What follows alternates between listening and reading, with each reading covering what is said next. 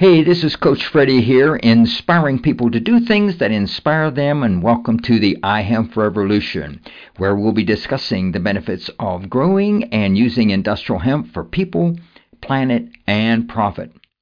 Conversations about the history, legalization, farming, harvesting, processing, building, manufacturing, investing, and how industrial hemp can benefit people's lives, heal the planet, and how it can be used to make thousands of products and boost the economy and business. So, are you ready to join the iHemp revolution?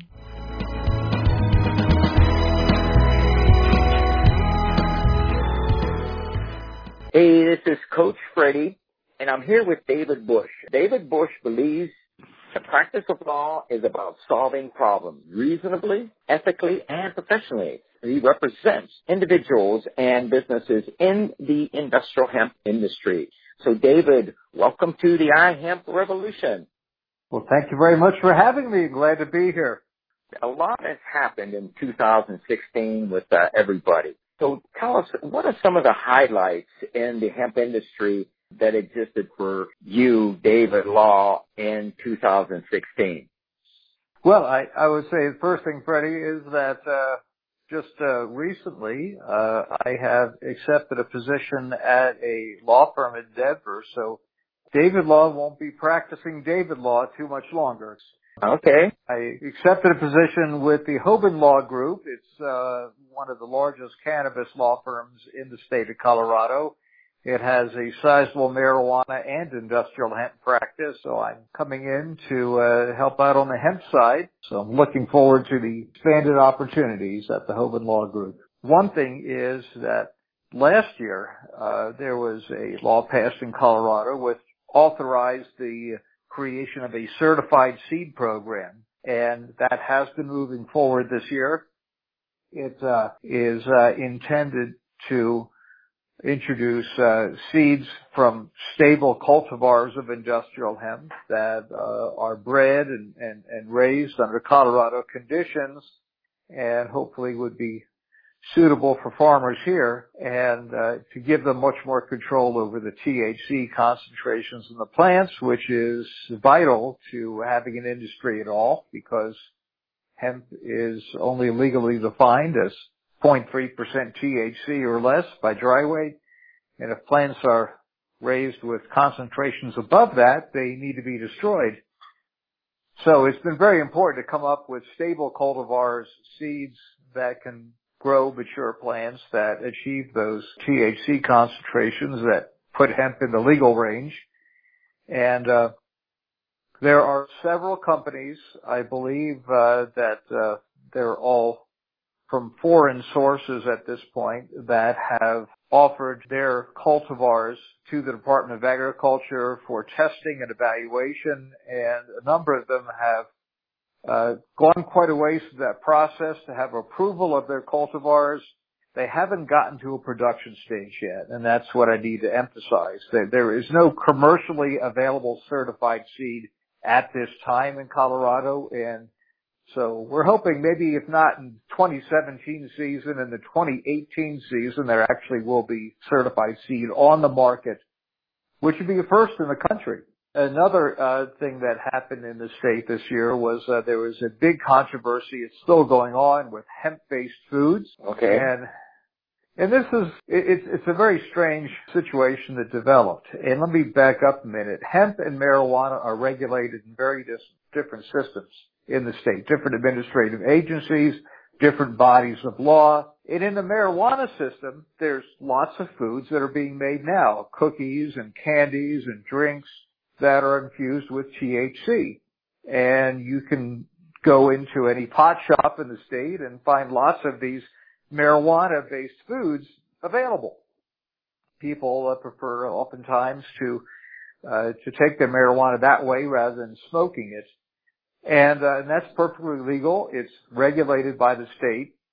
We are in a very strange situation where you can make essentially the same products or very similar products with industrial hemp, and those are illegal. And the reason is simply this, that foods that are made through the marijuana regulatory system are exempt from regulation by the Department of Public Health and the Environment. The Department of Public Health and the Environment takes its standards from the Federal Food and Drug Administration. Those standards and those laws don't apply to marijuana-based foods. All marijuana-based foods are regulated through the state marijuana enforcement division. You turn to the hemp side, there is no state agency that regulates hemp foods at this point. But they're all subject to regulation by the State Department of Public Health and the Environment. And following the FDA standards, that department has decided that foods that are infused with hemp extracts, primarily CBD, they're what they call they're dangerous, legally, not in reality. Legally, they're determined to be dangerous, and so it's very ironic that in the state you can buy all the hemp, all the marijuana-based foods you want, and they're perfectly legal. The hemp-based foods are considered adulterated and poisonous, and it's just a quirk of the law that we have a set of law that applies to hemp, and marijuana is exempted from it. So that came up this year, and it created a lot of fury that people who want to make cookies infused with CBD or bake pies with CBD, they can't do that at a commercial scale now. That's illegal in Colorado as of the middle of this year. And so there is legislation that is going to be introduced in the General Assembly in January. So this is what we have to look forward to in 2017. There's legislation under development now. It'll be introduced in the General Assembly for consideration, which will legally recognize hemp-based foods as safe for human and animal consumption. Another thing that happened in Colorado this year, which was very controversial, there were a number of hemp grows that failed their THC testing. And it created a lot of rancor among people. And we realized a few things from the experience this year. Number one, we learned that the vast majority of the failures in terms of acreage involved, they were from just about 3 different cultivars that have been raised indigenously in Colorado. And so, again, a certified seed program is extremely important because the whole purpose of the certified seed program is to get away from these failures. It's to produce varieties of hemp that have very low concentrations of THC in them. And this year we had some cultivars that were not very good, not very stable, and they produced some pretty bad results. And so there were literally hundreds of acres of hemp in Colorado this year that failed and had to be destroyed because they had a little bit too much THC. And we're talking about smidgens, Freddie. We're talking about instead of testing out at 0.3%, they tested out at 0.4 or 0.5%. So it's still nothing that anyone would ever get high off of, but it exceeds the legal limit. So there's problems with the cultivars we have in Colorado. They're not stable. There are problems with the fact that people were very upset that they were getting these failing test results, and they weren't really sure that the testing was done and the sampling was done in a valid manner, and yet they had no way to really review that with the state. They were just told, you failed, you're out, destroy your crop. So something needs to be done to improve that system. A big part of it will be the certified seed system when that gets online, but that will still take some time. In the meantime, there's been a call for tightening up the standards for testing to make sure that everyone has their crops sampled and tested in a uniform and fair manner. There are some doubts that really happened in some cases, but we don't know, and we don't have a way to really prove it one way or the other. Mm-hmm. So we need some improvements in those systems. The U.S. Department of Agriculture came out with a few different interesting policy statements. It published on August 12th of this year in the Federal Register, which is a publication by the U.S. government that contains a lot of material relating to legislation and rulemaking. But they published in that on August 12th something called the Statement of Principles. And it was an attempt by the Department of Agriculture to clarify what it found to be acceptable and compliance cultivation of industrial hemp under the Farm Bill. And just to back up a minute, the Farm Bill is actually a very large piece of legislation. It's recurring. It's passed about every 5 years, and it includes everything from crop insurance to food stamps to aid to institutions of higher education, and I could go on for a while. There's all kinds of programs, federal programs, that are all folded up in this multi-hundred-page bill that passes about every 5 years. Formally, it's called the Agricultural Act. It's popularly known as the Farm Bill. Well, in 2014, which was our current Farm Bill, when that was signed into law, it included a brief provision on what it called the legitimacy of industrial hemp research. And it authorized state departments of agriculture and state institutions of higher education to cultivate industrial hemp for research purposes only. That has been an extremely controversial provision ever since it was enacted. And there are a lot of people out there who sincerely believe that this was intended by Congress to legalize hemp cultivation not only by state governments and universities, but also by commercial growers, as long as they were in some kind of relationship with the state or a university. So there were a lot of questions about really who could grow hemp under the Farm Bill and what they had to do to make it comply with federal law. In the August 12th Statement of Principles by the Department of Agriculture was an attempt to address some of that, and it only created more controversy, which still is around today. There were a number of things that were said in the Statement of Principles, some of which were very encouraging and some of which got people very upset.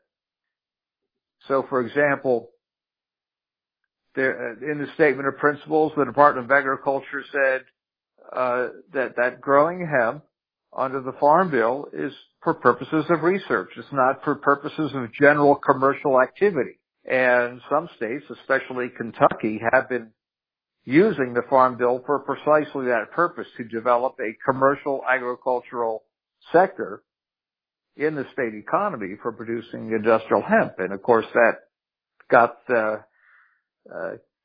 very concerned, to the point where their senators were writing to the USDA and saying, we don't agree with what you just wrote. So that's unresolved today. The Farm Bill really means research when they say that, or do they mean, well, anything that is remotely connected to research, even if it's commercial production?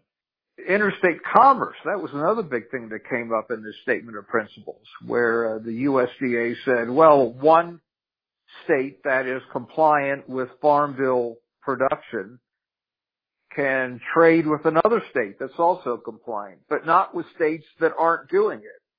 And so it became a source of confusion. Well, where can I sell my hemp? What states can I legally transfer it to when I grow it? In Colorado or Oregon or Kentucky or some such place. Where can I send the stuff? There were controversial statements made about the definition of industrial hemp.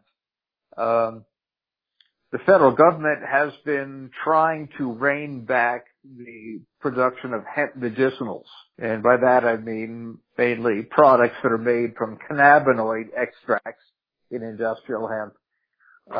In the Statement of Principles, the USDA tried to strongly suggest that industrial hemp could only be raised for fiber and seed oil, which are traditional uses for industrial hemp.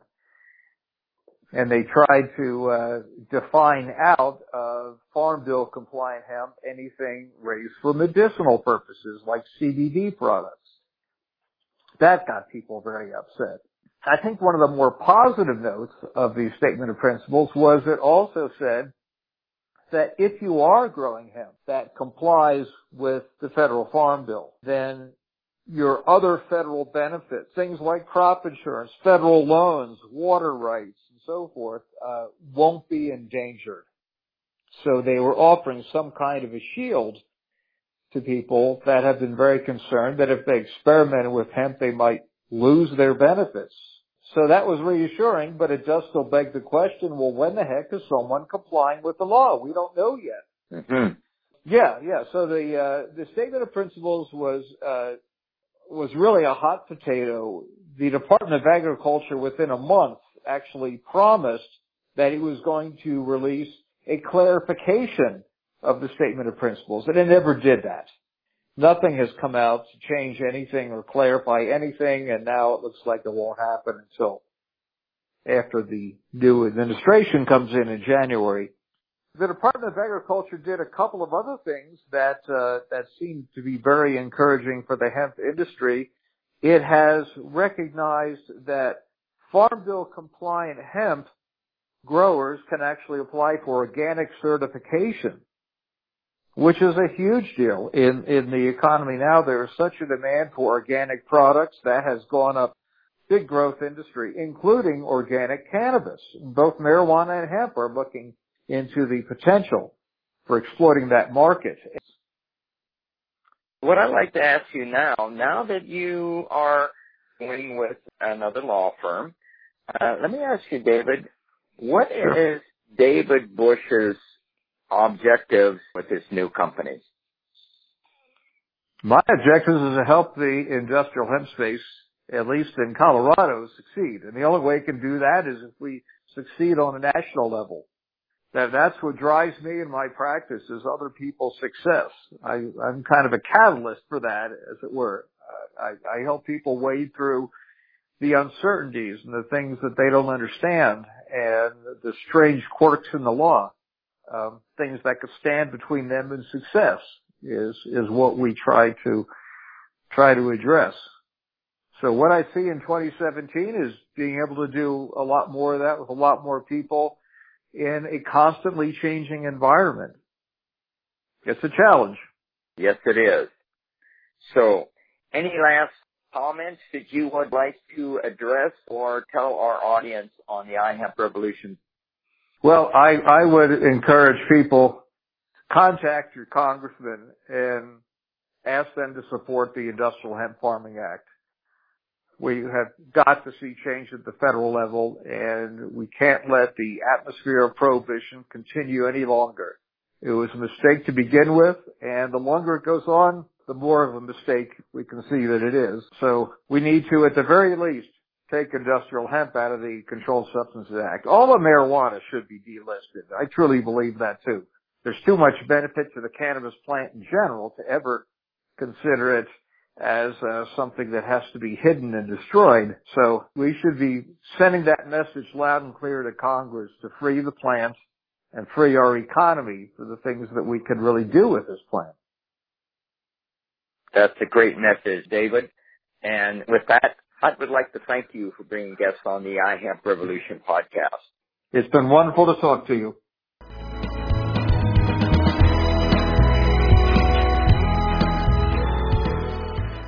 I want to thank our listeners for tuning in today, and make sure that you subscribe to the iHemp Revolution podcast on iTunes or Stitcher Radio.